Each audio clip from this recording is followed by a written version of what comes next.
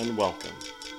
This is the Race and Podcast, a series of interviews and conversations hosted by the Society of Architectural Historians, Race and Architectural History.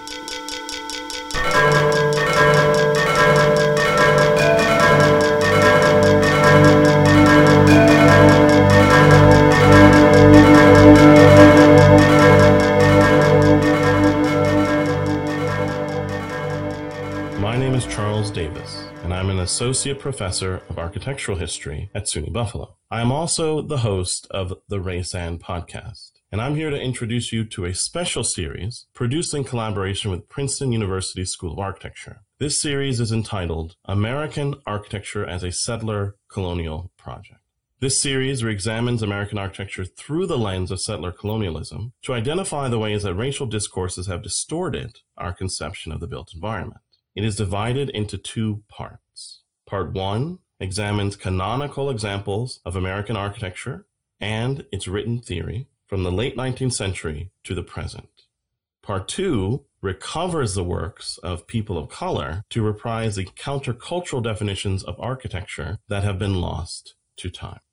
A major goal of these podcasts is to provide teaching plans to primary, secondary, and higher education instructors who wish to examine the role of race on the built environment. Please take a look at the resources provided in the show notes of each episode, which include annotations of each conversation and detailed bibliographies on reference materials students can explore. Thank you for listening, and we hope that you enjoy our series. Welcome. This is To Be Frank, where we re-examine the work of Frank Lloyd Wright as it intersects with settler colonialism and cultural appropriation. I'm Taka Tachibe. And I'm Julie Medina, and we're your hosts. We're two graduate students from the Princeton School of Architecture, and today we're going to talk about the Jacobs House, or Usonian I, as it was later called. Frank Lloyd Wright, an architect who practiced in the late 19th to mid-20th century, is a canonical figure whose work in architecture and urbanism continues to play a major role in architectural history, criticism, and education. Wright's houses, especially, are considered paragons of American architecture, and his statements and essays and interviews suggest that he considered himself an innovator of American design and culture. In this podcast, we revisit the Jacobs House in an effort to contextualize the work within Wright's broader ideas about urbanism and even nationalism, and acknowledge the house's identity as a symptom of Wright's settler colonialist tendencies. To summarize, settler colonialism is a practice in which migrants essentially invade land that does not belong to them, usually as a method of building wealth. In the case of the United States, this act of colonization and the following acts of racialization, genocide, and oppression were devastating to indigenous Americans and continue to exploit people of color. Architectural symbolism and the attempt to produce a distinctly American style of building enforced settler colonial ideas about nature, land, culture, and identity.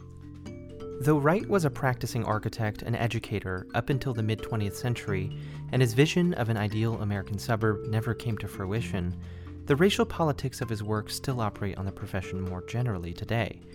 Wright was able to appropriate aesthetic motifs and building technologies from other cultures because of the perception that they are cultural monoliths, and therefore their design practices are decentralized without a singular author. When the Western notion of the architect as a singular author comes into contact with cultures with differing design practices, cultural appropriation can become normalized, without intellectual property protections that typically serve those of the West.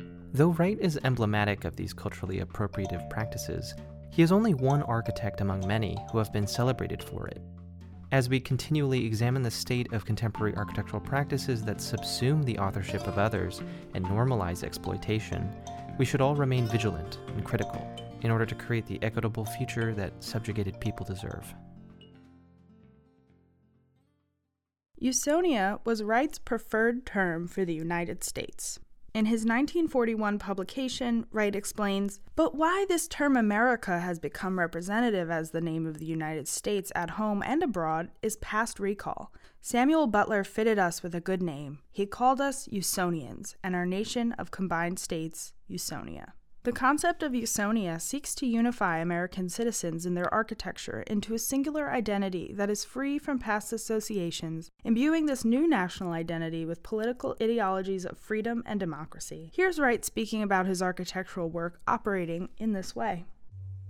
The National Broadcasting Company invites you to spend a half hour with the eminent American architect, Frank Lloyd Wright, who in his 83rd year made this film especially for NBC. I'm confident that the principle of our work, which is its heart and center line, is really the ideology of a democracy.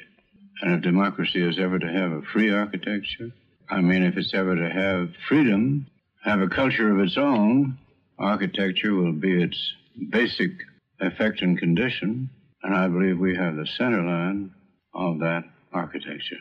Architecture for freedom and for democracy.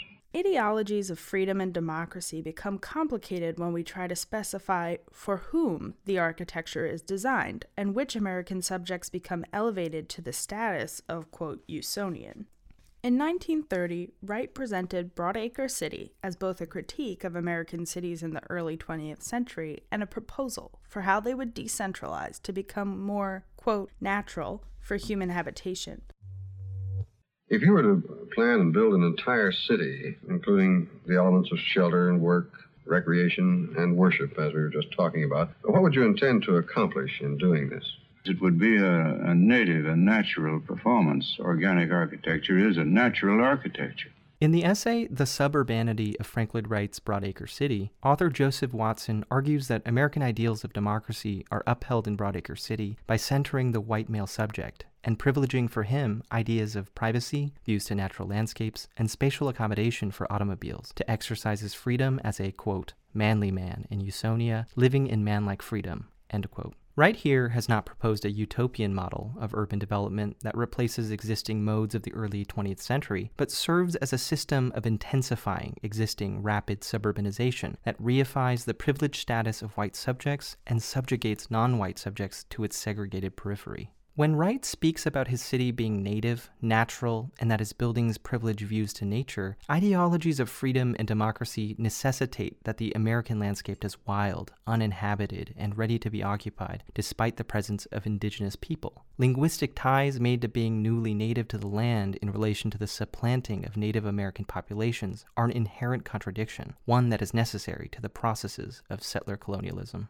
In keeping with his interest in a definitive American architecture, specifically in the domestic arena, in the 1930s, Wright turned his attention to a series of small, affordable homes. These houses, numbered well over 100, were titled the Usonian houses. If Usonia is Wright's vision of a unified, dehistoricized America, and Broadacre City is his ideal urban environment which embodies his cultural ideal, then the Usonian houses are the most basic components of this master plan.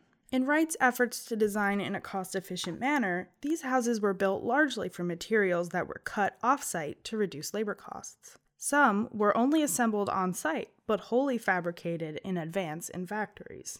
The Jacobs House, built in 1937, was an architectural prototype of a larger urban system designed by Wright that espouses his Usonian ideals in the form of Broadacre City in 1932. Built for a small family, 2 parents and 1 young daughter, with a modest budget, this house was an opportunity and a challenge for Wright to create an architecture that was accessible to the point of ubiquity.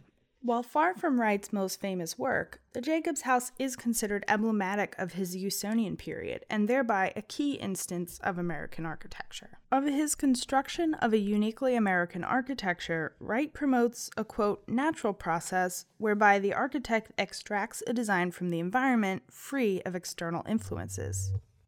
A natural architecture. Now, what would a natural architecture be? It wouldn't be some eclecticism, something that you picked up somewhere by way of taste and applied to the thing. You'd go into the nature study of the circumstances and come out with this thing from within, wouldn't you? Would you recount for us some of the things which are fundamentally your own innovations in architecture? Well, it would be pretty difficult and be a long story, too, perhaps too long for this. First of all came this new sense of space as the reality of the building. Then there was the open plan, Instead of a building being a series of boxes and closets, it became more and more open, more and more sense of space. The outside came in more and more, and the inside went out more. That went along until we had practically a new floor plan, and it's been referred to always as the open plan. Architectural historian Kevin Newt traces Wright's interest in the open floor plan to Japanese residential floor plans that appeared in Edward Morse's 1885 publication, Japanese Homes and Their Surroundings, where separate spaces flow into one another, organized by a 1x2 tatami grid known as the Ken system. This 1x2 grid is also legible in the floor plans of the Jacobs House, which bear striking resemblance to traditional Japanese residential architecture. Perhaps the most important one was gravity heat. Floor heat, where the heat is in the floor beneath the slab in the broken stone bed. And with a thick drugget on the floor, you have a reservoir of heat beneath you. So you sit warm, you can open the windows and still be comfortable, and the children play on a nice warm surface, and if your feet warm and you sit warm, you're warm. Despite Wright's proclamation that his gravity heat system implemented in the floor of the Jacobs House was fundamentally his own innovation in architecture, architectural historians would argue otherwise. Hyun-Sub Kim, a professor of architecture at Korea University, has traced back the origins of the gravity heat system to Wright's travels to Tokyo during the construction of the Imperial Hotel in the early 20th century. There, he would encounter a Korean ondol room, where, quote, heat of a fire outside at one corner of the floor drawn back and forth underneath the floor, in and between tile ducts, the smoke and heat going up and out of a tall chimney at the corner opposite the corner where the fire was burning, end quote. These innovations, first implemented in the Jacobs House, would have consequences in the subsequent Usonian houses that would further privilege white subjects by the exclusive nature of their designs. As architectural historian Michael Osmond describes, quote, no Usonian houses were financed by the Federal Housing Administration under the National Housing Act of 1934. One explanation for this is that FHA standards deterred banks from underwriting loans for the houses because of their unconventional building systems, such as the unique wall assembly, or Wright's proposed method for delivering radiant heat through a concrete slab. Against the expanding availability of housing debt, these homes could only be realized with a combination of free design labor and freely available client funds. End quote. Without FHA-approved loans, access to Usonian ideals were reserved for those with wealth, and those without resources were denied. Thanks for listening to our podcast. As architects and historians, we're often fed a narrative that privileges one voice over all others, obfuscating the truth. Revisiting canonical works like the Jacobs House with a critical lens allows us to set the record straight. While Frank Lloyd Wright has undoubtedly influenced generations of architects, his flagrant appropriation of other cultures' building techniques remains largely unremarked upon. In this podcast, we have touched upon his use of the Japanese Ken module in the Korean ondol room, but this only scratches the surface. Wright continuously stole, and we use stole here because he actively asserts that these are completely original ideas. He stole ideas, construction techniques, and design principles from East Asia, South America, Central America, and more, usually countries that largely comprise people of color.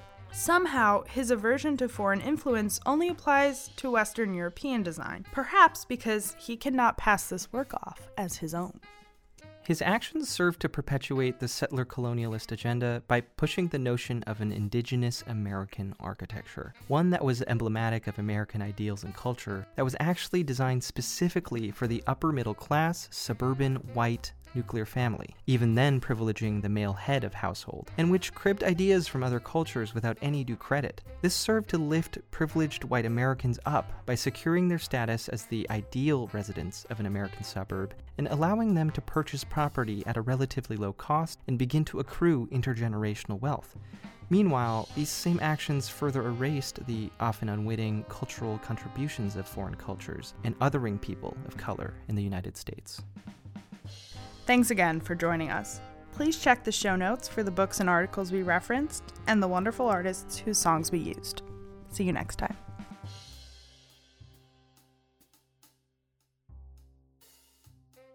That concludes this episode of the Ray Sand Podcast. For updates on future episodes, please follow us on Twitter and Instagram at Race and Podcast, all one word. To access the show notes and more information on our guests, please visit the Society of Architectural Historians Race and Architectural History affiliate group page at SAHRAAH.com. Thank you for listening.